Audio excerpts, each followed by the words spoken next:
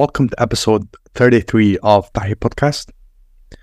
This episode is about Egypt's 2024 presidential election, and it will be divided into two segments. The first is this one, in which I'll be following up from episode 30, titled Egypt's Microwave Election, Potential Presidential Candidates, Censorship and Reality, which I recorded the moment dates were announced for the presidential election and dates for registration and so forth. So this segment will be about what has changed since then, and the second segment will be a segment in which I host my dear friend and Egyptian researcher and MA candidate at Cairo University, Ahmed Nada, where we'll be talking about the platforms of each candidate. So right now it's Thursday, the 30th of November 2023, and that makes us about approximately 2 weeks from the election. The election is set to start on the 10th, December 10th, 11th, and 13th, spanning 3 days. And it's set to kick off for Egyptians abroad, actually tomorrow, in a couple of hours, December 1st.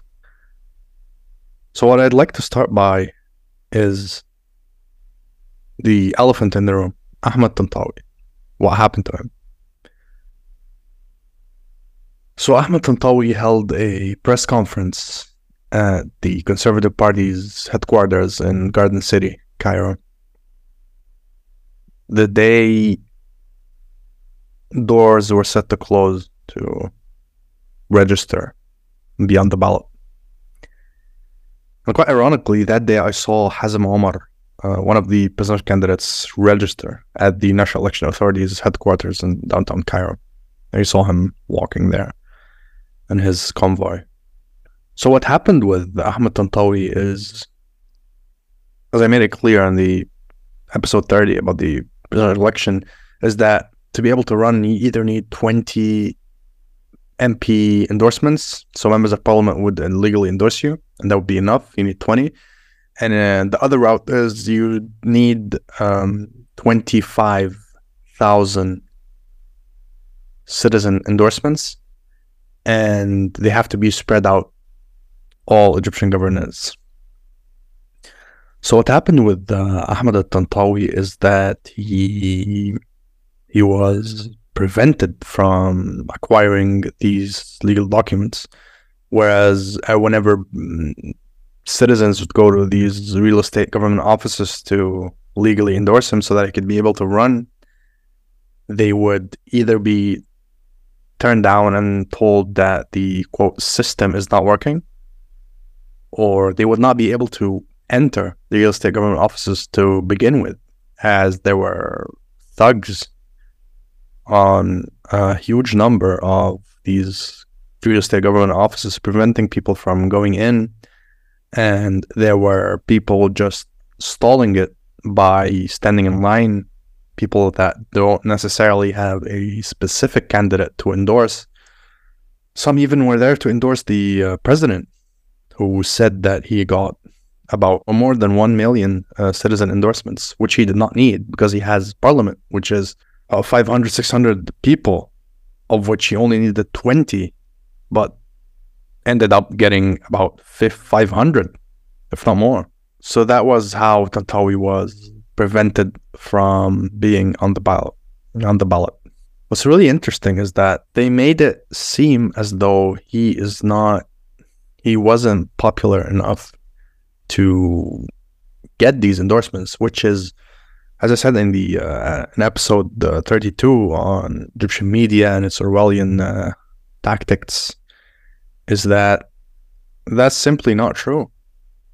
Looking at the number of campaign volunteers in Ahmed Tantawi's campaign, he had more than enough volunteers to, had they been able to legally endorse him in the real estate government offices, he would have ran without, with no campaign, nothing, just people that volunteered to be in his campaign. They would have been enough to land him on the ballot. But obviously, there were other plans, and these more than 20,000 campaign volunteers, some of them remain in jail, being persecuted politically. Even him, Ahmed Tantawi, now has a case of forgery in which he stands trial on the it was postponed, so there will be another session on the January 5th. Yeah, that was when it was postponed to. And it does not look good, because this is not political. This is not the SSP. This is a civil court. So it really is worrying where this is heading. It was, as I predicted in episode 30, Jamila Ismail. She was not able to garner the needed legal endorsement, and she was not able to garner parliamentary endorsements, and so she wasn't able to run. But Jamila is different to Tantawi. For Tantawi is extremely popular and was effectively prevented from actually being on the ballot, whereas Jamila has both. She was not popular, and perhaps not even popular enough to garner these 25,000 endorsements. And in addition to that, she would have also been prevented from actually garnering these endorsements that she would not have been able to collect anyway. So she pulled out. Another aspect that I won't be giving much attention is that the state is effectively pursuing a classical divide and conquer strategy in this presidential election, whereas the people, or the average Joe or average Muhammad, would not be able to point out who's a real candidate, who's that guy, what's his platform, and so forth. And how that is done, I feel like it goes without saying, is that there's only one independent candidate and two puppets. So if anything, the independent candidate would get lost in the mix. So that's I feel like that's a very classical case of divide and conquer. And I won't be giving it much attention throughout the episode, because I feel like it's pretty evident and pretty crystal clear what that is and where it's headed. And another thing that I also feel like doesn't need to be directly addressed and goes without saying is that this is not a free election, and it is an undemocratic election. I mean, if it's not going to be rigged, if the votes are going to be actually counted, it's still unfair and undemocratic in that sense. In the sense that the incumbent has basically all reins of the state. He holds all power, basically. And as an incumbent, this is not really weird, be it in democratic or undemocratic settings, but in this setting, specifically an undemocratic setting, by holding all powers, I do not only mean the executive branch of governance, but I mean all branches of governance, in addition to the media, all kinds of media, broadcasting on TV, cable TV, and advertisements, airtime, everything, basically. Even though it's worth noting that Fareed Zahran has been on TV a couple of times, which also could be connected to the point about how he was able to run in the first place, which I'll get into the detail later. So I think this explains a lot. And another thing that also I think goes without saying is that this is not a democratic climate. I mean, people are still being arrested, their houses raided at dawn, and even the pro-Palestine protesters, there's approximately more than 200 people now getting tried by the SSP for protesting for Palestine in Cairo and outside Cairo. So I think this brings a lot of things into perspective. And the other candidates, the candidates that actually made it on the ballot is, of course, Field Marshal Sisi, incumbent president, Hazem Omar of the Republican Party, Abdessanad Yamama of the Wafd Party, and Fareed Zahran of the Egyptian Social Democratic Party. And Fareed Zahran of the Egyptian Social Democratic Party is, I think, the only candidate that could be argued to be independent and amidst these other candidates, excluding the incumbent, of course. But even then, Fareed Zahran's extent which is independent is still fishy. For how we made it on the ballot was through utilizing his security connections, as I thoroughly argued in episode 30, which you could go back to and check. And that's exactly what happened. He did that, and he in turn was able to be on the ballot, which means that there is a motivation behind those who allowed him these votes, having him on the ballot, which I think is important to mention when speaking of Zahran as an independent candidate. Hazem Omar's party, the Republican Party, has about 50 members in parliament, 50 MPs, of which 49 endorsed him. 49 or 48. Yeah. So his platform, before one even thinks or looks at it, you already have 50 members of parliament. So what exactly were you waiting for to present for these suggestions and these plans? You already had a hand in, so why did you not use that? So I think this argument kind of puts into perspective the extent to which Hazem Omar is independent. And I think what it reveals is that he is not one bit independent. He's just there for political theater, to make the incumbent look as if there is some form of diversity that they could brag about to Western media. The other candidate is Abdessanad Yamama, which I think is not exclusively an independent candidate. I mean, his platform is extremely fishy and weird, and which we'll get into in the other segment of this episode. But he simply has nothing really to add, and he also pretty clearly said that he would be voting for Sisi. So there's that. Yeah, I think that's what it boils down to. Fareed Zahran versus the incumbent. I think Tantawi, even if Tantawi made it, I don't think he was that big of a threat to the incumbent. But I think his problem lies in that he was extremely confrontational, extremely bold, and he was gaining traction and gaining popularity by the minute, by the second. And I think that's why they did effectively prevent him from being on the ballot, because he was threatening. Not that he was threatening it's not that he was threatening the incumbent's rule, but that he was threatening their grip and their monopoly on talking politics, basically. So all in all, I think the only real candidates are the incumbent Field Marshal Sisi and Fareed Zahran.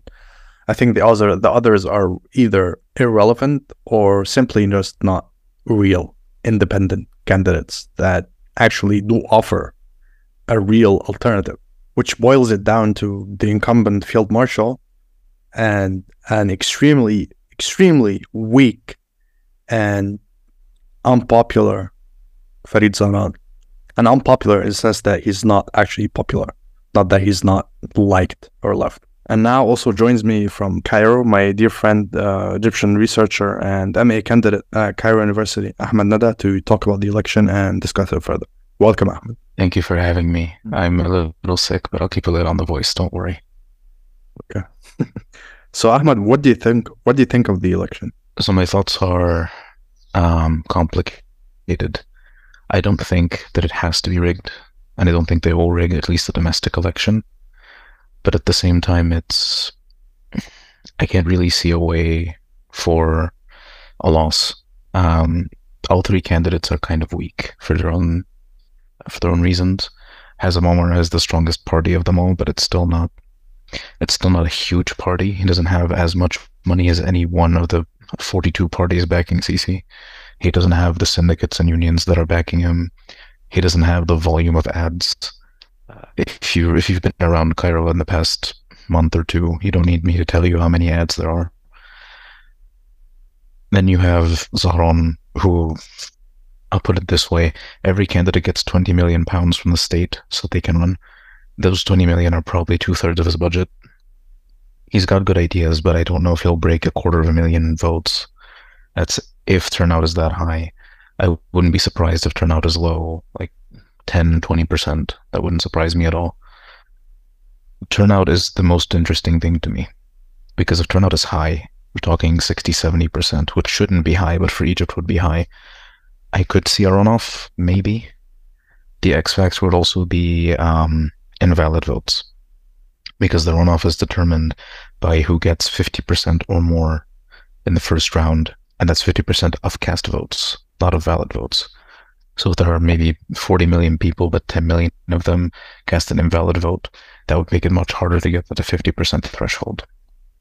But either way, I don't think this election needed other candidates. I'm not sure why Abdessanad Yamam was running. I can understand Hazm. I can understand wanting to grow your party's image, to break out of where your party is now. Not many people know this, but the Republican People's Party are in the minority government. They're in the coalition with the Nation's Future Party, and they keep talking about breaking off the coalition because they feel like a junior member. So if you want a way to grow your image, running a full presidential campaign is a great way to do that. It shows that you have a ground game. The amount of votes you get could be fuel later if you want to argue for more seats. Another thing most people don't know, the party list for the 2020 House election, it included 120 seats for each of the Republican People's Party and the Homeland Defenders Party, but then it was lowered to, I think, 60 each in the end, because the Nation's Future Party said that neither one of them was popular enough. This could act as a way to bargain for more seats in a later party list.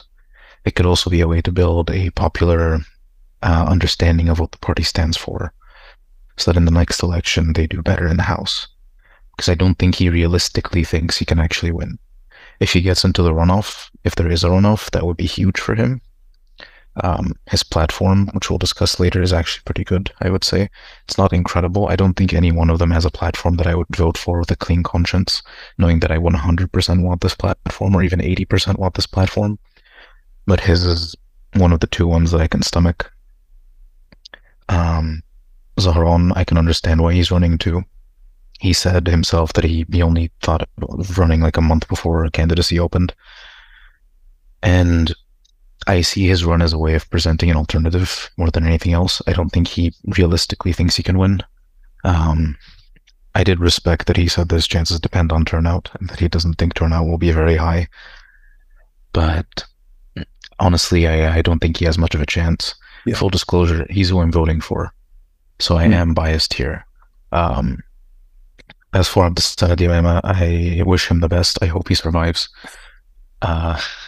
So wait, before we get into others, the point about Zahran and the prospects of him actually doing good.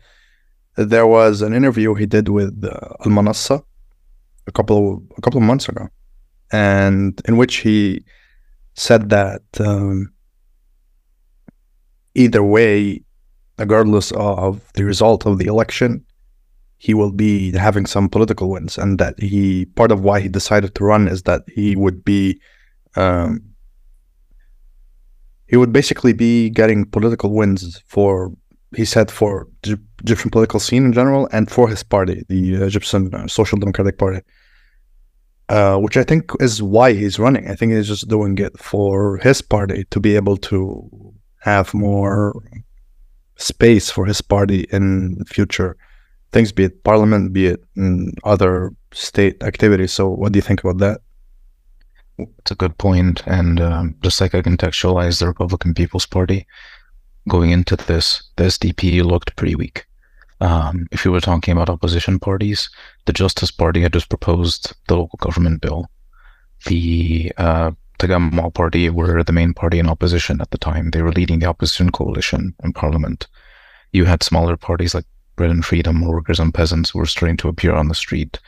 You had the Socialist Popular Alliance get a huge win because a member of them is now the journalist syndicate.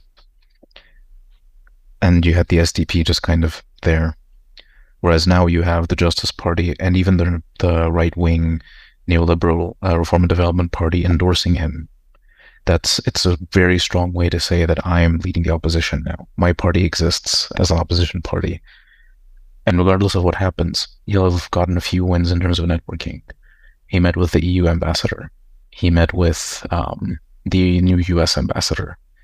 He met with people like the Coptic Pope, like the head of the Trade Union Federation. Zahran? Yes. Oh, I didn't know that. He met the new US ambassador, the Garg, Hero Garg. She met with all four of them. Well, not Sisi, she met his campaign chair, but she met with all four candidates' representatives, more or less. And that's huge for him. Because his party, if you had asked me before if there were parties not likely to make it into the next House election, I would have mentioned the SDP as one of them. So he puts people like me and he puts doubters like me to bed with this run. The main problem is I think it's a huge waste of resources. Well, not a waste, but it expends a lot of the party's resources, and I don't think they have that many resources to begin with. What is? Oh, just running for president in general. It takes a lot of money to just, if you want to put an ad in every city, you've got at least 70 cities. Just one ad. And holding campaign conferences, I don't think it's a coincidence that half of his campaign conferences were just in Giza. It's just logistically easier to deal with. And what do you think of Ahmed Tantawi's exclusion, or rather prevention from running? I don't get it, because I don't think he ever really had a chance of winning. I honestly think his chances were lower than even Zahran. Not lower than Yamama. I don't know why Yamama is running. I can't stress enough, I have no idea what he's doing. But with Tantawi, I don't like him on a personal level. I find him extremely shady. But I think what happened to him was worse, because he's now standing trial. Over 120 people from his campaign are standing trial. And for what? I get that what he did was illegal in terms of making forged candidacy. I mean, it's not forged. It's not forged per se, but apparently it turned out illegal to have these. By law, it would be forgery, but it's the same way that by law, if you give someone a US dollar on a personal level, that's considered money laundering. Like, we both know it's illegal, but it's not a huge deal, is what I'm saying. The thing is that I wouldn't even be surprised if after the election the charges are dropped, or if he gets like a slap on the wrist, like a fine or whatever. Wouldn't surprise me at all. But it also wouldn't surprise me if this goes on for years, if he spends years in the course just as punishment. There are a lot of things that the state has been doing, especially the security apparatus, that don't make much sense. I don't think that he was ever a real problem. Yeah, but he was making noises, but I don't think he ever stood a chance. And if anything, tactically, you'd want someone like that just for the image of opposition. But one thing they could have been looking at strategically is it would look really bad if he got into the election and he got like 1.5%. That would just look really, really poor. The other thing is that he could have raised turnout, which might not have been a good thing for Sisi, because I think the biggest enemy he has would be high turnout, which I don't think is going to happen.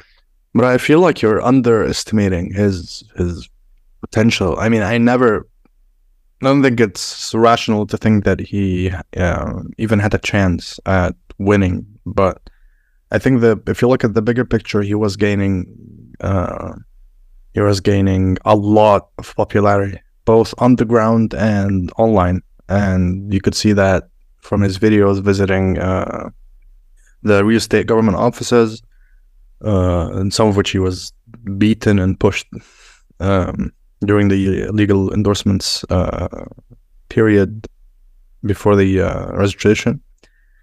And he was very, I don't know how to put it, very confrontational. Whereas Farid Zahran is not. He is, of course, part of the opposition, and he opposes the government and the president, but he is not as confrontational. But Tantawi it's like he has no limits. He has no roof that limits what he says and what he does. And I think that's what threatened them. Someone that just did not care and just attacked. And as I said in the previous segment of the podcast, I was physically present at his press conference in which he said that he would not be running. And it's hard to describe what I experienced there. I mean, to begin with, I think I would not have voted for him. Or maybe I would have, but I don't think he's fit to be president. I think he's an important politician. I think voices like him, fierce, confrontational opposition figures are necessary for a healthy political life, be it in democracies or in dictatorships. That does not matter or factor. But the atmosphere, seeing him walking amongst the people chanting for him during the speech, everyone listening, I felt like, maybe it's because we're Egyptian and I'm very politically deprived in real life, given the period we've been living through. But I felt something when I saw him coming out of the Hizb al-Muhafizin HQ into the garden to give his speech. I got goosebumps. Like, I seriously got goosebumps all over my body. No homo, but like it just felt surreal. And I think that's what strikes fear into whoever prevented him from actually running, and from whoever is persecuting him and his campaign volunteers. And once he said the numbers of people that were able to legally endorse him, and said that he would not be able to run, a lot of people there were crying their eyes out. And I was standing there. I was really shaken.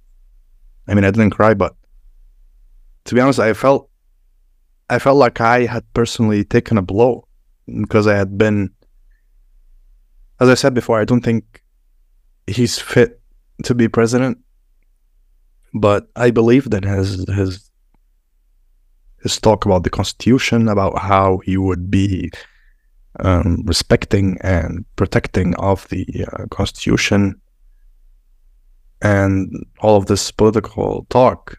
I don't think he had much of a plan, really, especially when it came to the economy and inflation and so forth. And quite frankly, I don't think he understood much of the problems that we're facing. And this is, of course, not to say that the incumbent knows much, but this is I think it's not a fair comparison.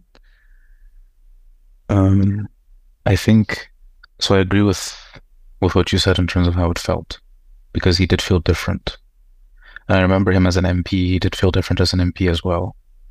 But my problem with him as an MP is the same as my problem with him as a candidate. He's incoherent. Like what you said, he came out of the HQ of the Conservative Party while running as a leftist, while he built his platform around liberal ideas. Like, what's the plan? Throughout his campaign, the only thing that was clear in terms of his plan was, I will be different, and I will limit the powers of the presidency. Let me interrupt you. They were hosting him for his press conference. So there's Akmal Kurtam's party. So everyone was there. Hamdin Sabahi was there. I saw him. Akmal Kurtam was there. The whole gang was there. So it's just, but he was endorsed by them as well. The Conservative Party, they endorsed him in his race, if I remember correctly. Yeah, I know. I mean, like, there is no political divisions here. It's just the opposition as a bloc. The opposition that's not in favor of Farid Zahran. And I think that in itself is a problem. It's a problem in our political scene, because opposition is not an ideology. Because when you stop being opposition, when you become the ones in power, let's say, what will you do? Because if you don't have that unity, you're going to be stuck. You don't have any ability to govern. And we see this sometimes. For example, when Morsi took over, the biggest issue he had was that he didn't know how to govern. because the entire time the Brotherhood existed, they existed as one of two things, either as an opposition party or as terrorists, and neither side can actually govern. You see this with something like the Taliban in Afghanistan. They know how to run an insurgency. They're very good at it. They don't know how to govern. And I don't know if you've seen like the social media posts they've made about how awful it is being bureaucrats. When you build your movement around something, it has to be something you can translate. With Zahran, I agree that he's not brash, like he's not confrontational. I don't think he's ever been confrontational. And we're talking about a guy who was imprisoned under 3 different presidents, but he was never confrontational. He's in Europe, they would call him loyal opposition, when he's opposing the person in power, but he's not opposing the institutions. What do you mean by the institutions? Do you mean the state itself? Yes, whereas I think Tantawi opposes the institutions. He doesn't like parliament. He doesn't have a strong relationship to them. He doesn't like the army. He said that he'd have an army VP so that he could smooth relations over. He doesn't like the judiciary. And I mean, I think that's going to translate in how he's treated by them. That kind of thing. And you can't really win that way. That's the problem. One of our problems with how we run the presidency here is that it's not clear what the presidency is, because by the Constitution, the president is meant to be an internal and external diplomat. He doesn't have executive powers.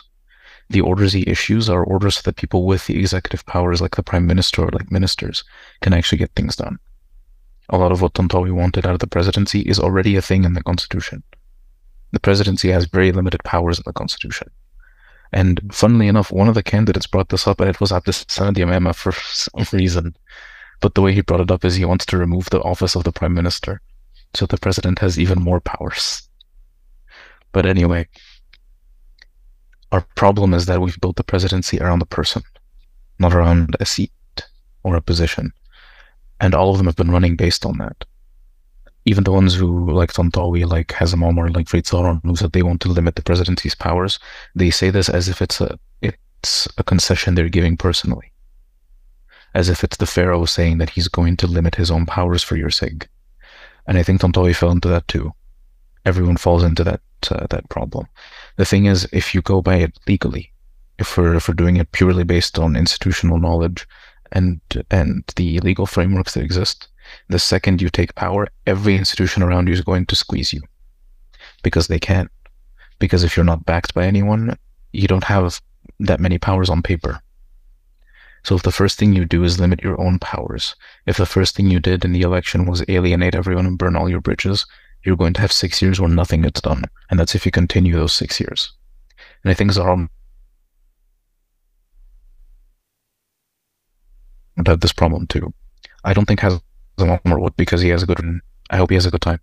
I hope he has fun. Mm. So now let's get into each candidate. So what do you think of Field Marshal Sisi? Well, he hasn't presented a platform yet. So I guess his platform is business as usual.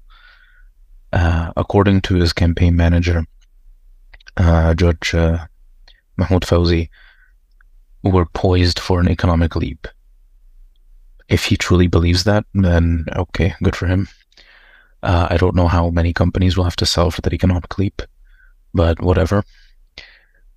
The fact that he keeps talking about wanting people to vote, and he keeps talking about how important the process is while making a mockery of the process bugs me. He's also already in breach of the Constitution because he has ads on schools, on hospitals, ads on properties owned by the Decent Life Foundation. The Constitution is very clear that you can't use state assets, including the fixed assets themselves, as campaign fodder. Not only that, but also it's outlined in the articles the National Election Authority outlined during their press conference. Yeah, exactly. So it's both unconstitutional and illegal. I've even seen ads on state company buses. If an alien came down and you asked them what the logo of Eastern Company was, they'd say it's Sisi's face. All of their buses have his face on them. Even the central bank, there are central bank buses that go through my street, and they have his face on them. That's not just a government institution, it's an independent government institution. It's genuinely disheartening to see that he doesn't care.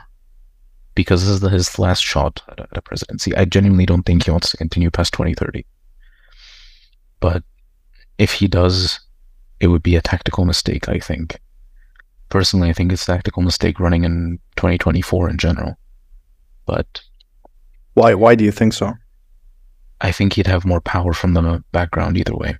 And I think he's losing a lot of the goodwill he had with the army. And on the street, he's losing a lot of the popularity he had.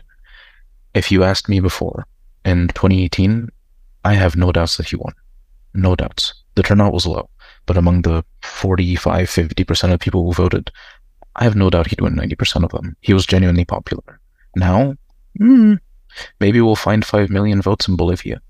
Maybe we'll find another 7 million votes in Saudi Arabia. Wouldn't surprise me.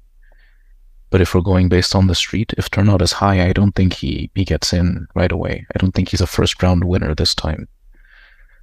And even if there weren't other candidates, I think just annulled votes or invalid votes would have threatened to rain on his parade a bit. But I dislike how he's going about this. Not having a platform, breaching electoral laws with his ads, having major parties run ads for him, not even appearing at his campaign conferences, not meeting people in person. And right now, the Egyptians abroad are going to vote in just a few hours. The first people will vote in, I think, New Zealand. And right now he's at COP28 in Dubai. I don't think he cares. He's saying the right things. Like, he's saying that this is not just a win by default. He posts other candidates' platforms on his Facebook page. He posted a sample ballot. He had Mahmoud Fawzi tell people how to vote. He had the Nation's Future Party signal boost other candidates and thank them for their participation. But it's all for nothing if you don't even have a platform, if you're not taking the process seriously. It's like if I told a family member that I take their birthday very seriously, then I didn't come. If you're treating it as a fait accompli, then stop asking people not to treat it the same way. And I say this as someone who's going to vote, because I think not voting is pointless. If you're not voting, then you're not counted. That's just how it works. That's in every election. If you're not voting, you might as well just not have the right to vote. If you don't want to vote, go and vote invalid. That way you're counted as someone who didn't want to do this, as someone who rejects this. If you want to vote for someone, go ahead. But just not voting, that's just kind of lazy. Voting's very easy. And the fact that even now, even with everything they've done to make voting easier, they still haven't confirmed that it's a holiday. They brought back the ink just to annoy you, because there's no reason to have it. They already have so many ways of guaranteeing that you don't vote twice, at least domestically. What would you say people arguing that you would be Arguing. legitimizing the election by voting, given that it's an undemocratic election? It's undemocratic in the sense that it's not free. You don't legitimize anything by voting. Well, the line that I use is that it's not a fair election, but it is free. And voting is extremely easy. But undemocratic? It's free in the sense that no one's going to force you to vote a certain way because they don't have to. Not in that sense. It's just not fair because there's a candidate who has every possible advantage and even then gains even more advantages to show that you don't think it's a fair process. Vote invalid. It takes 5 minutes. If you don't want to stand in line, go at night. The polls close at 9 p.m., go at 8. It's not hard. Even if you don't want to go to your own polling place, you can vote from any polling place. Just tell them you want Bata'at Wafidin and that's it, you're done. If there's a public school near you, you can vote right now. Well, not right now, on December 10th you can't. But you can just do it. You can just draw a dick on the ballot paper. There, you've done it. It's an invalid vote. It's going to be counted. And every time there's an invalid vote, you can see on their faces, the people counting, that it bothers them. Because an invalid vote tells them, hey, you came here for nothing. I don't think this process is worth it. And they do care about invalid votes, because invalid votes are the ones listed at the very beginning. The first thing they list when they announce the votes is how many people were registered, how many people voted, and how many of them were invalid. And that's the headline figure. And there were, I think the House election, no, the Senate election, over 10% of votes are invalid, if I remember correctly. And that sends a message. And if you think they don't care, look at what they did with sugar and with bread rations. They announce a policy, and then when they see that there's even just a little opposition, even just a few angry Facebook comments, they start to alter it a little bit. Because fundamentally, they're cowards. They're worried. They're right to worry. The government in general. They're very right to worry. Because right now it's very close to it's a powder keg. It's very close to exploding. So even just something as simple as 1 or 2 million invalid votes out of like 10 million who went to vote, that sends a message. And what do you think is going to come in second? So if we treat it like a sports league, you know how you can predict a sports league standings? If you look at the wage bill, generally teams finish to within 1 or 2 places of their ranking by wages. So if we do it that way, then Hazem Omer is going to come second easily. I think Zahran can come third. Yamama, I hope he has a great time. I hope they bring food. I don't think Zahran can come second, but if he does, I'll be impressed. Yamama, I have no words. Yeah, I'm sure he doesn't have any words either. Honestly, I think if there's a coordinated campaign for a certain invalid vote, Mohamed Salah can come second. I wouldn't doubt it. So for programs, platforms, I think we only covered Field Marshal Sisi's, which is almost non-existent. So what about other candidates? What do you think of their platforms? So we can start with Yamama because I think his platform is the most interesting. And by interesting, I mean he's so much fun. If genuinely, if you have like an hour free, just listen to some of his interviews. He's so much fun to listen to. If he becomes president, I'm leaving. So Yamama's platform rests on 3 big axes, I would say. The first is that he wants to eliminate debt completely. He wants to amend the constitution, and we'll get to that. And he wants to fix the economy and education within 18 months to 3 years. So in terms of how he'll do this, his platform is the least specific. It's a list of wants, more or less. And I think this is a problem we have in campaigns in general, that we don't differentiate between a platform and a list of objectives. Generally, what you have to do with a platform is you list your objective, and then you list the KPIs that will show if you're going towards it and how you're going to get to the objective. He just listed objectives. In terms of what he was most candid about, it was the constitutional amendments he wants. He wants the Senate to have a legislative role. He wants to remove quotas except for women. And he wants to increase judicial independence somehow.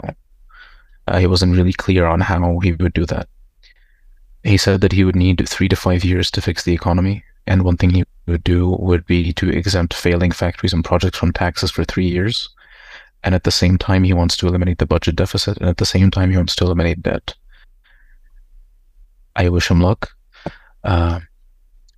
He also says that the Constitution is bad for elections, and he would want to amend the electoral parts of the Constitution, but didn't say how he would. And in terms of education and fixing the economy, he said he would create a national salvation government and the National Salvation Ministry and the Ministry of Economic Reform and the Supreme Council of Education to fix each of these things, but didn't exactly say how he would accomplish any of these. He also said that he wants to annul all the IMF deals and wants to go to war with Israel. And he wants to solve the Renaissance Dam, to quote him, somehow. So honestly, he's a delight. What about the others? So full disclosure, as we're recording, Hazem Omer has his last party conference going on right now. At least I assume it's the last, because electoral silence for Egyptians abroad began 2 days ago. Or actually, no, began yesterday, my bad. But silence domestically begins on the 8th, so he could hold another. Hazem Omer has a very interesting platform, I would say. One of the things he's been most clear about is that he wants 3 years to reform the economy, and that the first step of reforming the economy is reforming municipal elections and municipal structures, because he thinks the central government shouldn't handle most things. During a campaign stop in the Eastern Delta, he said that he wants to fix the Eastern Delta's problems within 3 years, that he can do that just by enabling municipal government. I don't disagree. The problem is, how do you do that? This is again an issue of there's an objective, but the KPIs don't exist. The mechanisms don't exist. Where he did mention the mechanisms is with economic reform. He said he wants to build industrial zones in every governorate. He wants to redraw the governorate map so that each one has a competitive advantage. He wants to slim the budget deficit but not remove it entirely. And he wants to reform taxes to achieve social justice. And he said that what he would do is if you're making the median or below, you would not be taxed. So with what I'm making now, I wouldn't be taxed. Whereas he would raise taxes on the rich and he would raise taxes on corporate profits. And I think that's a great idea personally. The biggest thing that he said is that he would remove pretrial detention for nonviolent crimes, all nonviolent crimes. It would just be probation with ankle monitors and that's it.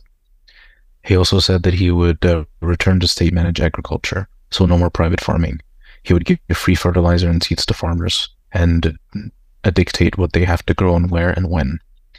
He also said that he would revoke the Illegal Building Reconciliation Act that just passed, and he would prosecute all violators, but he wouldn't bulldoze. So he would find them, he would maybe imprison a few people, but he wouldn't bulldoze the buildings. He also said that he would make sure that old rents are resolved, but that old rents are not the central government's problem to resolve, and especially not the presidency, which I can kind of respect, but it's also kind of weaseling out of the problem. He also said that he wants to raise human rights somehow. He wants to open up the political sphere somehow. He wants to make the state budget resilient somehow. And he wants to raise the efficacy and efficiency of state institutions, especially in services. He mentioned he mentioned education as one of the services. And he had a line where he said that he was taught in a private school because he was afraid of public schools, that he doesn't want someone to grow up that way. He also just revealed at his conference that he has a child with special needs, so he'll take care of people with special needs, people who are capable of difference. He's the only candidate who brought them up, which was shocking to me, given that his party was one of the ones who proposed the laws that we have now for people capable of difference. So it did genuinely upset me that he didn't bring them up. In terms of the other things that Omar would do, he didn't really mention how he would achieve many of his goals, but he did say that he would achieve a resolution to the Renaissance Dam by having a negotiation with hard red lines, and that if they're crossed, he would use hard force. Which I'm always in favor of a candidate who threatens war before they're even elected. But I do enjoy that he seems honest and he seems prepared. The problem I have with him is that he has the same issue that Tantawi had, where you're not sure where he stands politically. If you ask me what his ideology was, I mean, he wants to remove the private sector from farming, but at the same time, he wants to increase the amount of private participation in industry. So I'm not sure exactly where he stands. Yeah, but my question about Hazem Omar remains the same. How can he take his platform seriously when he already has about 50 or roughly more or less members of parliament from his party? If you have all of these ideas, why don't you utilize these members that you have in parliament to try to instigate these changes that you want to see or that you want to bring as president? Exactly. Why did he never start? Unless, the only explanation for me is that this is not a real platform. It's just political theater so that you can make Sisi look, you can make him brag to the West that, look, we have candidates, we have diversity. So that's how I see it. Yeah, that was a big question mark for me too. One thing worth noting too is that not only is his party in parliament, it's in the minority government coalition with the Nation's Future Party.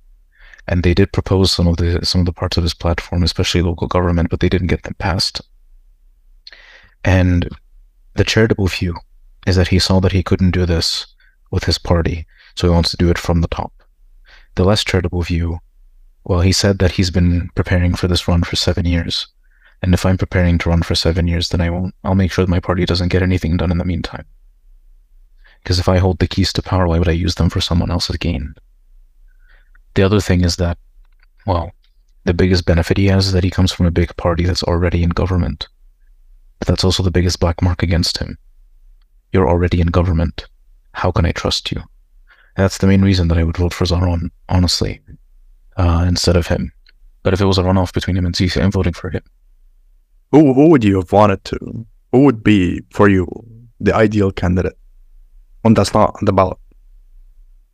Hypothetically. It's hard to say because there are so many people. But if I had to pick from, say, members of parliament, like someone we've seen a track record of, I would be very intrigued by Diaw Dawood or Ahmed Al-Borolosi.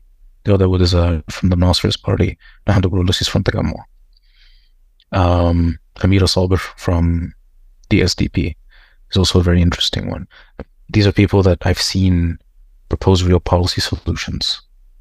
They don't get angry, but who propose actual things, actionable information.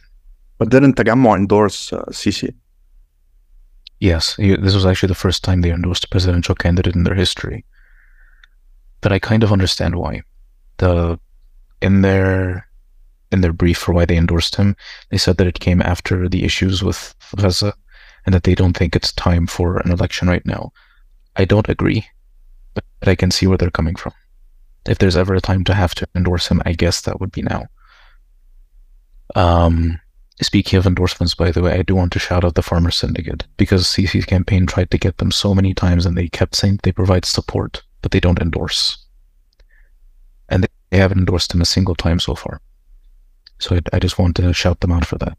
It's a consistent view that their place isn't to just be Kemalet Adat, just another one of the syndicates. But how? Did they get a new syndicate leader? Because I recall the one they had a couple of years ago was very, like, it was supporting the increase of prices and stuff like that. So did it change? Even the one before him didn't endorse Sisi is the thing. Their stance has always been that they're extremely independent because they're the largest syndicate, both by number of members and by the amount of money flowing through their sector and all that. But the guy I'm talking about is not. He explicitly supported price hikes. As a person he did, but as a syndicate they didn't. And there's a solid separation between that, between the head of the syndicate and the syndicate itself. And how do you differentiate? You differentiate because the syndicate, when it endorses an institution with all of its members. And it's not nothing, because when syndicates as big as that have a presence endorse someone, their ground game is incredible. Because they have actual members on the ground. They have HQs and regions that people haven't even heard of. Like these, with the Farmers Syndicate especially, there's no other institution that can get you everywhere from Kafr Battikh to Azbat al-Barghouth. They have members everywhere. So the fact that they didn't endorse anyone for the past 3 presidential elections is a huge thing. But the question is whether they really had to. Because either way, everyone has to pander to farmers.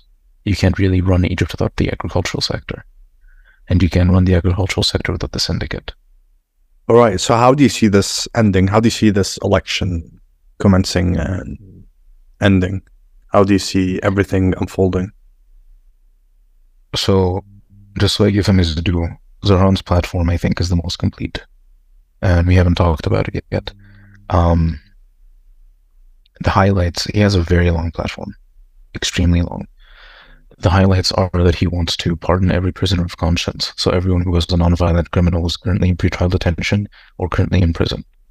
That's maybe 60,000 people, just pardoned on day one. He wants to hold a national dialogue again, but specifically on every issue that exists, and specifically on media independence. Where I start to differ with him is his economic platform. He wants to raise labor force participation in factory occupancy rates, which is good, I think. He wants to achieve self-sufficiency in export. He wants to complete mega projects, but to study the unstarted ones to see if there are any that should be cancelled. But he also wants to increase the private sector's role in the economy. He wants to exit non-strategic sectors. He wants to annul several government companies. He wants to sell several government companies to the private sector or to foreign interests. And he wants to increase foreign investment directly and add Egypt to the global supply chain. We can differ on how to achieve economic reform, but I don't think you achieve it with the private sector right now. I don't think they Personally, I don't think that a private sector that is increasing inflation by 70 to 100% in some goods is something you can rely on to improve the economy, especially because you don't have capacity to regulate them, or at least your regulators don't want to regulate them. Another thing that he wanted to add, which I think would be a huge shift for the government and might even make the internal government dislike him, is he wants to stop flashy spending. He doesn't want to import cars for the government. He doesn't want to hold conferences on everything every few days. He wants to digitally transform the government and slim the frontline bureaucracy down. He wants the government to be, instead of 6.5 million permanent workers, another 12 million contractors. He just wants 3 to 5 million workers total. He also wants a complete review of legislation and administrative decisions regarding parties, unions, and NGOs. He wants full economic recovery in 3 months. He wants to increase welfare. He wants to have welfare for people who aren't poor enough for welfare right now. All of these things require someone who has the buy-in of the government.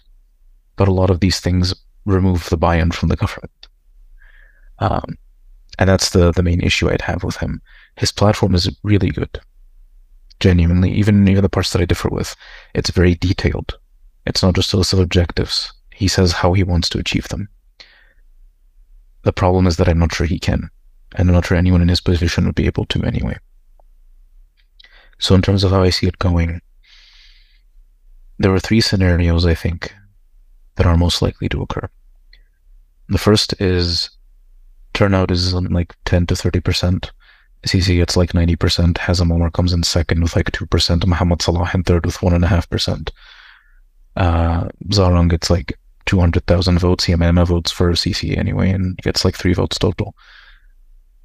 And then just the results are announced and no one cares. The second is that turnout is high, like 60, 70, if we're lucky, maybe even 80% turnout. And we have to go into a runoff, and it's between Sisi and Omar, and then in the runoff, Sisi wins like 70% of the vote. That's, I think, the outcome that the government would want most, in terms of the image that it would create.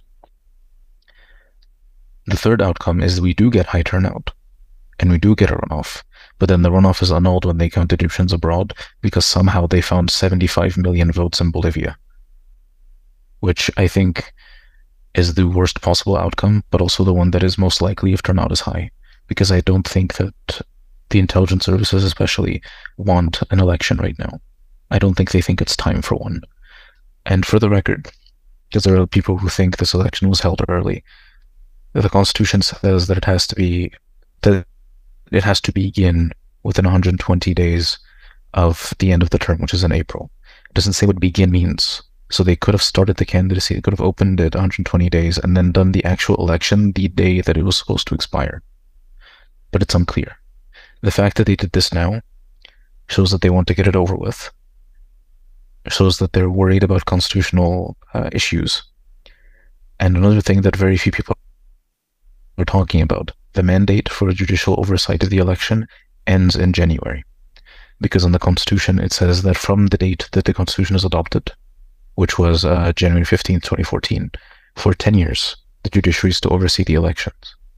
Sisi asked Parliament to extend this, and they didn't. They didn't even try. They didn't even draft a bill to try. So on January 15th, the National Election Authority will be annulled, as it is right now, because it can no longer have judges on it. All of the judges you would see in polling places would not be available anymore. So if you want an election administered by judges so that no one can tell you that it's rigged domestically, the last time you can do it is January. And if you look at the campaign timetable, they shrink it as much as they could to make sure that they don't hit that January 15th deadline. So I think they're genuinely worried about how the election will go, but I don't think they want it to go any way other than either low turnout or Egyptians abroad changing the outcome last minute. And what do you think happens after the election? As a closing remark. I think after the election, the most major thing that will happen is we'll get a new cabinet. The rumors right now are that Hala Said will be the next prime minister. And if she is, I want everyone to focus a bit on what she does. Because what she's known for is that she runs a tight ship, and that if she doesn't think someone's working, she just fires them. So you could see a very turbulent cabinet under her, but I think out of all the people currently in government, she would be one of the best to take over. Another thing we could see is we could see the more popular parts of other candidates' platforms adopted. One thing we could see is we could finally see local government, because it's been way too long. It's been unconstitutionally long, because the Constitution says that we need to have local elections by 2017, and it was extended to 2019 by Supreme Court order. I don't know if you've checked the calendar lately. Another thing we could see is we could see more pardons, but I'm not sure. We could see the conclusion of the national dialogue, because they only suspended it until the end of the election. They didn't end it. But again, I'm not sure. Because the thing that throws a wrench into all of this is what's happening in Gaza. Another thing is what's happening with the Renaissance Dam. Another thing is the debt crisis. Another thing is the dollar crisis. All of these things make it less likely that we have political openness, because they only do this if they feel comfortable. And for a bit, a few months just before COVID, it looked like the New Republic was going to be a success, at least somewhat, at least economically. After COVID, it's a whole different story. So it really depends on how it goes. If it's a big election, it has 2 rounds, there's actual proper opposition, maybe we see a change of heart or see some different policies enacted. But if it's just another 10-20% turnout election and he wins by the votes of Egyptians in Kuwait, of which there are 750 million, then I don't think much will change. The other thing people are looking forward to is whether or not there's going to be another devaluation.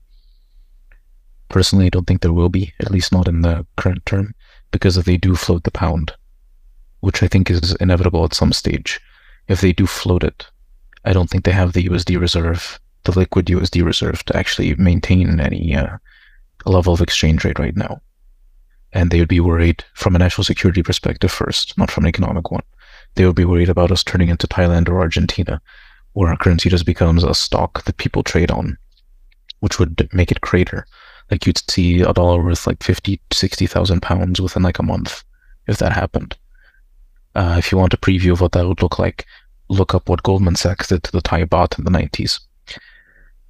But that's why I don't think they'll go forward with it. The problem is that, right as it is, the third float has already happened.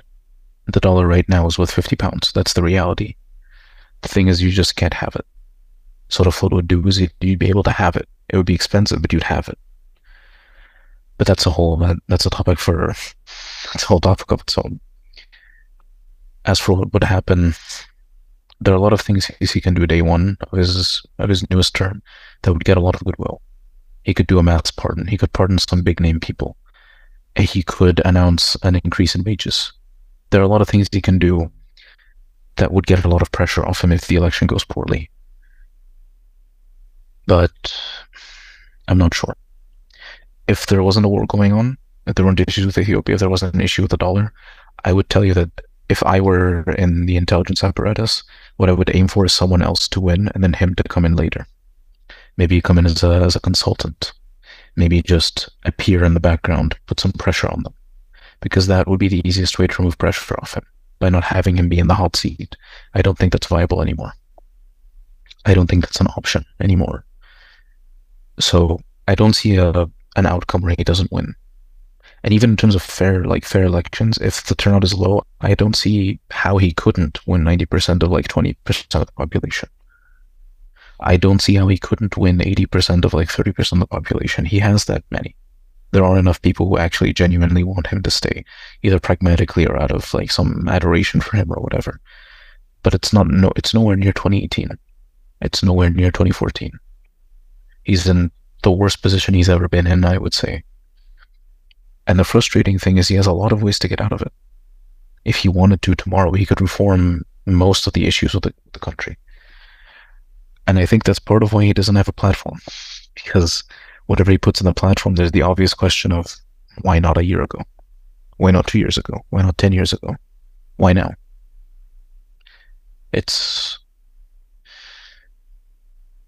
There's someone where one of my coworkers says that the way he feels about Sisi is that he feels like the stepdad. Some people want him because he's the stepdad. He filled the void. other people hate him because he's not the real dad. What he feels like right now is every election, he's the stepdad who just beat you to a pulp and is promising new things that he could have done before. But he's promising to do new things now to win your favor back. And you can do that once, twice, thrice. I don't know if you can do it this many times. And if he loses the street, I'm not going to go off and say that he won't finish his next 6 years, because I don't think that's going to happen unless he loses the army, which that would be much worse than losing the street.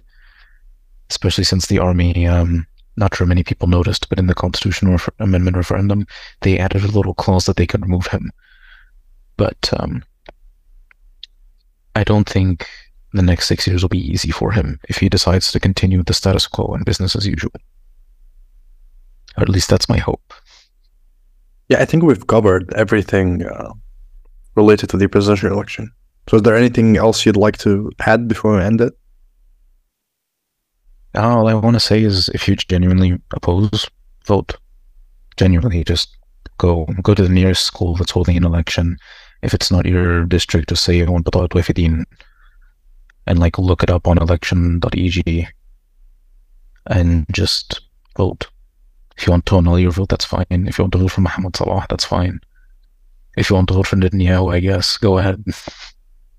But just make sure your vote is counted, because it does matter, at least to their fragile egos. It matters. And if you don't think that can move policy change, look at how policies change just from news anchors getting mad or people DMing them on Facebook. It's surprisingly easy to make the government feel bad. Well, thank you so much, Ahmed, for your time. It's always great to have you on the podcast. Thank you so much.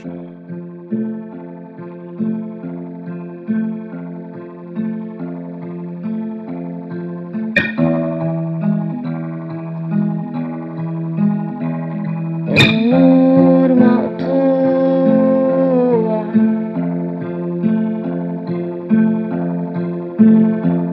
بقاله كتير،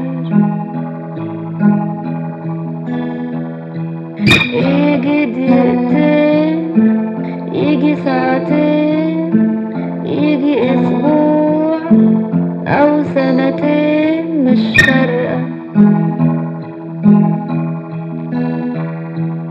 كلها أرقام،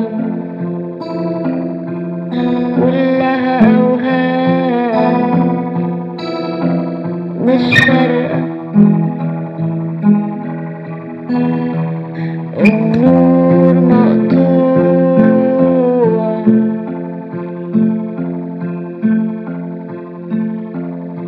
بقاله شوية،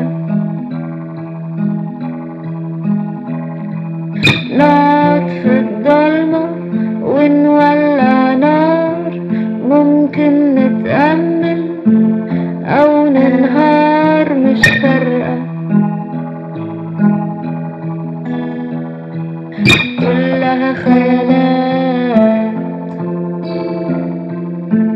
وانعكاسات، مش فارقة.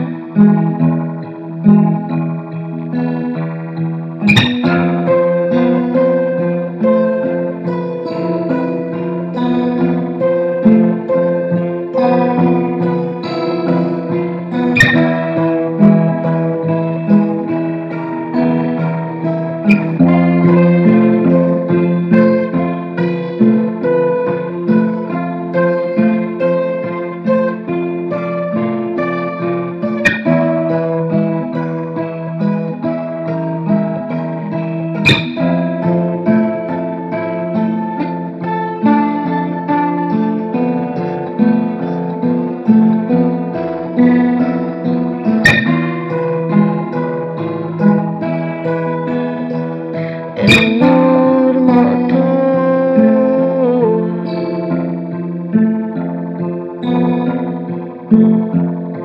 لما لا نهاية، غمض أحسن لك، في إيه اتشاف، في إيه هيفوتك، لو فاتك فوته، مش فارقة. كلها أوهام،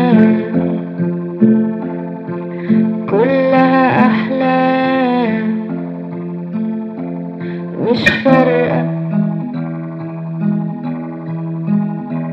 النور مقطوع، النور مقطوع، النور مقطوع، النور مقطوع، مش فارقة.